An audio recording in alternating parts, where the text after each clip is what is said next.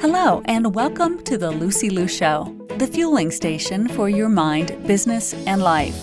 And now, here's your host, Lucy Liu. Hello, beautiful souls. Thank you for tuning in another episode. If you're tuning in, may all kinds of blessings follow you around all day. May love, joy, and peace be right beside you. Today on the show, I have my guest, Reina Rose.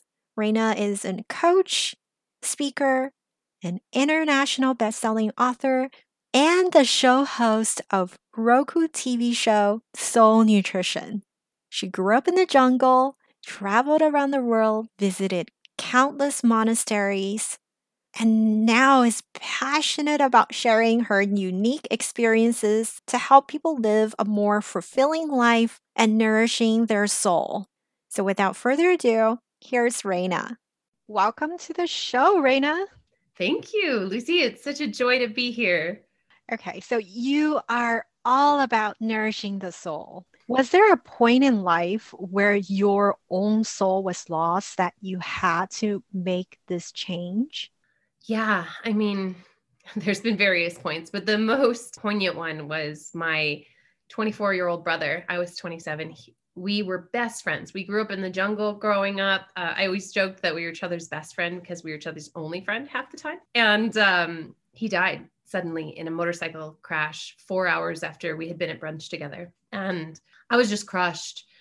And before that, I had really been in this like false positivity lifestyle that, you know, it was beyond the kind of positive that you are, so genuine. And mine was like, I just have to keep saying these mantras because my life, I need to keep it on the surface because I couldn't go deeper. And when my brother died, all of that false shell of positivity just broke. It was shattered. And I had to start discovering what really nourishes the deep down part of my soul.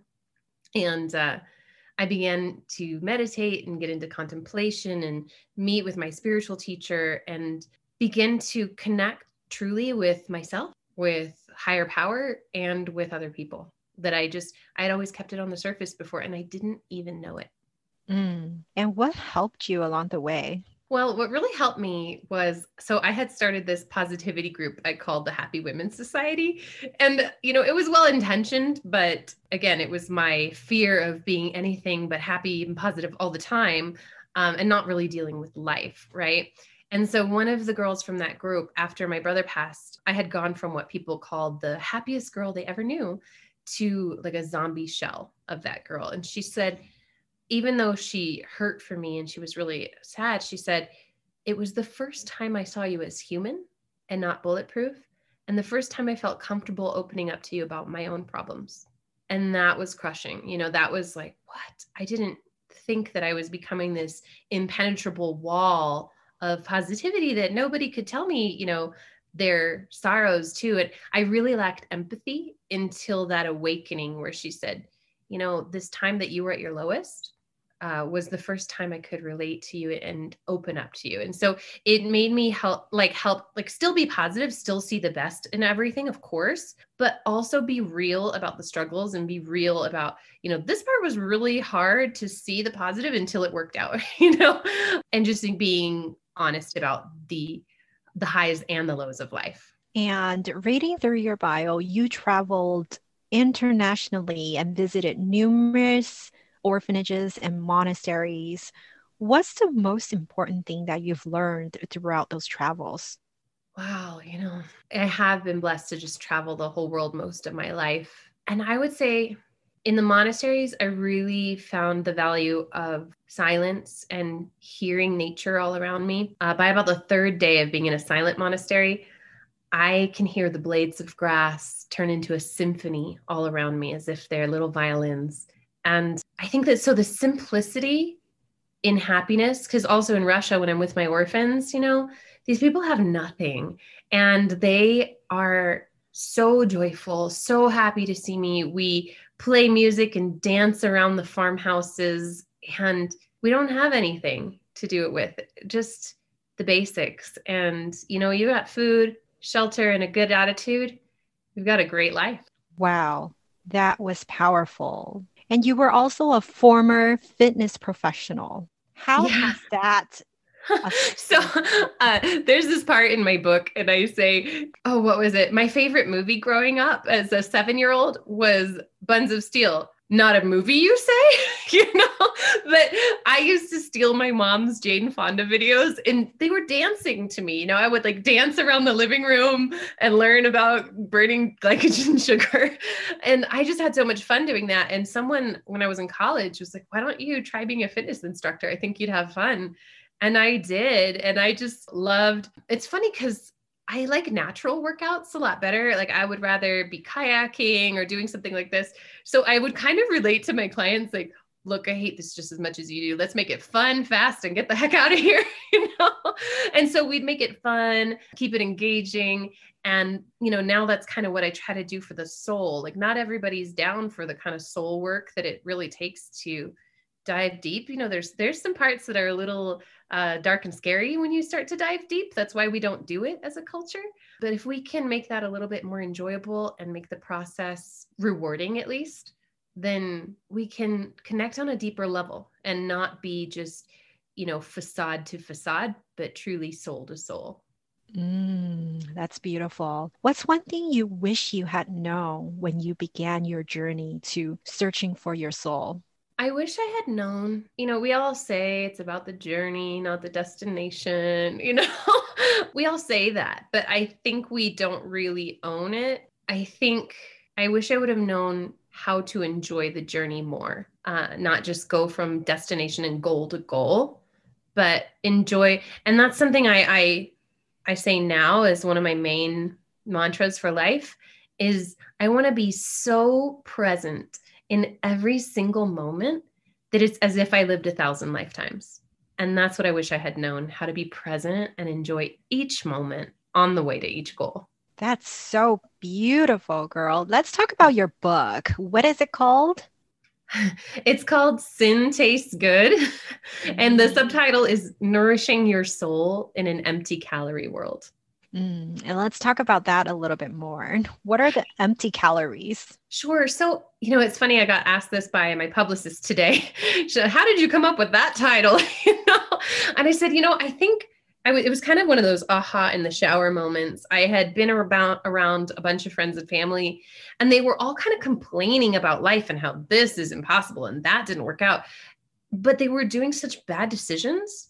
And I'm like, that's like eating a gallon of ice cream right before bed every single night and complaining that you're fat. Like, look at what you're doing, and so I realized, but the ice cream tastes good. There's something fulfilling in that moment. Like it might give you a bellyache an hour later or even 10 minutes later, but something in that moment tastes good. And so whether it was like gossiping in that moment that tasted good for their soul, because it was kind of like putting down someone else, or if it was, these things I would call, and in the book, I define sin as it's supposed to be defined, which is just missing the mark. We don't need to add guilt and shame onto that. And so maybe they're missing the mark by just taking the lazy path rather than what was going to be good for them later on. And then, sit around and complain about why it didn't work out.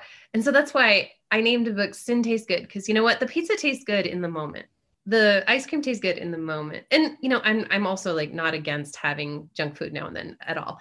And we need to be graceful with ourselves in our bodies and our souls. But if we're constantly putting in junk and then wondering why we feel lethargic and apathetic and not living our best lives, we need to acknowledge that and see what kind of junk am I putting in?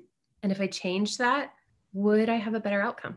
So I was in a mastermind call with our group, and guilt and shame was one of the first things that came up because we're putting on a summit next year and we're brainstorming the topics that we're going to speak about. And I think shame and guilt came up numerous times for women. It comes in all different forms. You feel guilty about everything you can do. Yeah. You can feel shame about every action you take in life if you choose to.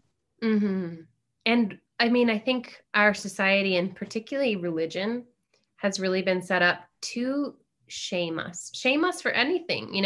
Now we're starting to realize how much we've slut shamed and fat shamed and all kinds of shamed of things that, it's ridiculous, or things you can't even help, and people are being shamed for it. And we really look back again in religion, you see all this guilt and shame, and you got to feel bad for this and bad for that. But really, I come from a Christian perspective. We look at Christ came to give grace, came not to say like, go around and murder people and don't feel bad about it. Nothing like that. But, like, we're all human. No one can live the perfect life. And so have grace and try to do better the next time. And so sin, the real definition of it, when we get down to the Greek, means missing the mark. And we think of archery. And so you think if you've ever maybe at camp as a kid tried archery, you probably didn't hit the target the first time, but you don't call that kid a failure and tell him he sucks and walk off the field, right? What you do is you say, hey, like, try to aim a little more left, and I think you'll get it.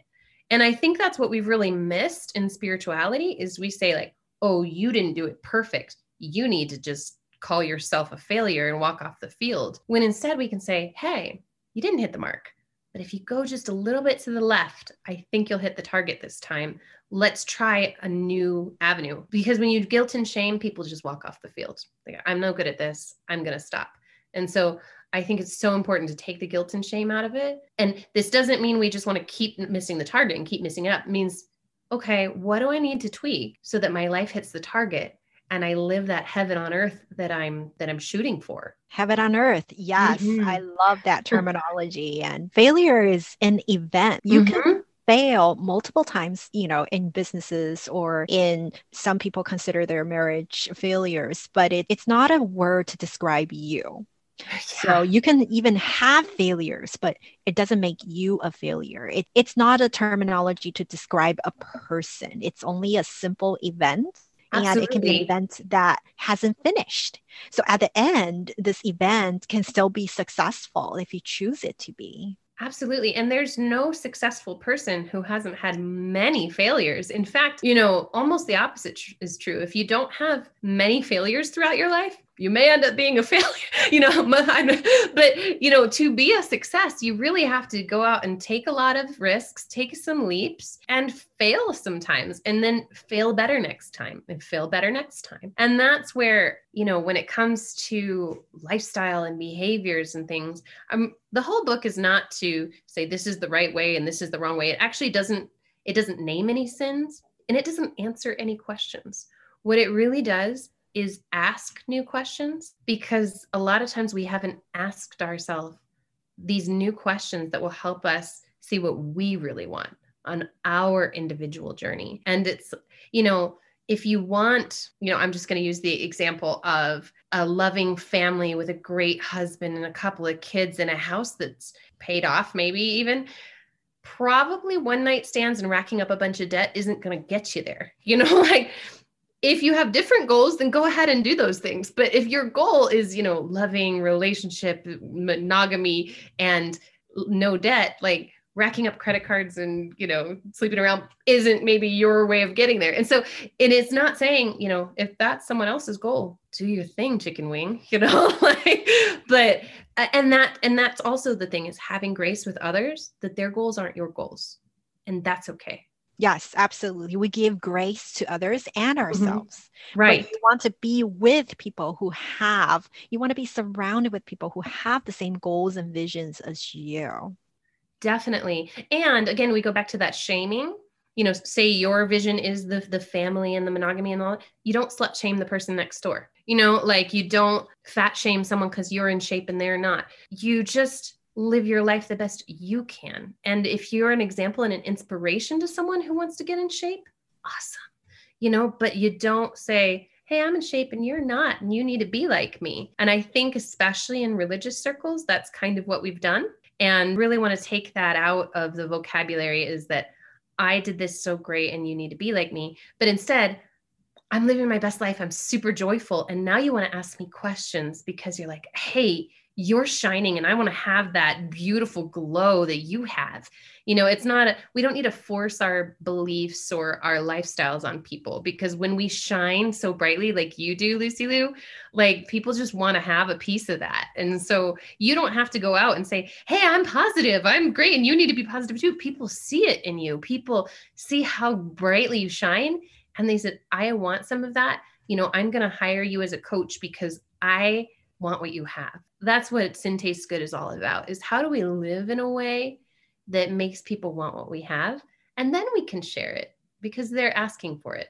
Yes. And we're not just bragging. And it's not bragging if it's the truth. That's right. And it shines so brightly that, you talk about it naturally. You don't have to brag. I love it. So on those low days that you might have, what's the favorite quote that you go by? Well, one of my favorite quotes, not necessarily for a low day, is just the grass is always greener where you water it. But for a low day, honestly, it's not necessarily a quote. It's more of silence. One thing I really like to make a practice of is feeling my emotions. Like I said, I really had a history of kind of skipping over them and just trying to put a happy sticker on top. And sometimes I'll even go into fasting where, for me, when my brother died, I unintentionally fasted for a month. So if I do like a 3-day fast, I almost never actually get hungry. But I'll notice I'll go to the cupboard or the fridge and I'll open it up and I'll stare into it and I'll realize, wait a second, I'm fasting. And what I ask myself next is, what emotion am I trying not to feel by going to the fridge or the cupboard? And usually it's frustration, like you deal with a lot with your clients. I'm stuck in this place. But if you don't acknowledge the stuckness, if you don't acknowledge the frustration, then you just keep going through frustrated with happy stickers on top. And you never solve what's frustrating you or keeping you stuck. And so for me, it's not necessarily saying anything, but listening what comes up. Am I stuck? Okay. Where am I stuck? And asking deeper questions so that I can figure out where I need help and then go get the help I need. Maybe call up Lucy Lou and say, hey, I need some coaching. I'm a little stuck here. Can you help me out? And because we can't see our own blind spots, we need help. We need coaches around us. And so I think it's important to get still, figure out what you're feeling, and get the help you need. Thank you for giving us that wisdom. Where can our audience find you at? So they can go to my website, which is www.reina-rose.com, which is REINA-ROSE.com. And the book release is coming out Thanksgiving 2020. It will be on Amazon. Sin Tastes Good is the main title, Nourishing Your Soul in an Empty Calorie World. And then you can find me on Instagram too. I'm the Soul Nutritionist with the little underscores under the word. And you can keep track of giveaways and all the times that the book's launching. I think we're going to create a course around the book for those who just can't get enough. So you can find me website, Instagram. Also, if you are watching Lucy Lou right now and you're just really loving what you're hearing, feel free to email me. My email is the same, reina@reina-rose.com. So I'd love to hear from you. Thank you. To all the beautiful souls listening, thank you for joining me on this episode of The Lucy Lou Show. When I'm not podcasting, I am coaching high-achieving women in life transitions, getting unstuck, kissing overwhelm goodbye, and living a more joyful and fulfilled life through strategic goal setting and mindset transformation. It would mean the world to me if you subscribe, rate, or share this with a friend. And don't forget to join me for the next episode. Remember, there is always a way and more blessings are coming your way. For free resources and show notes, head over to lucyloucoaching.com.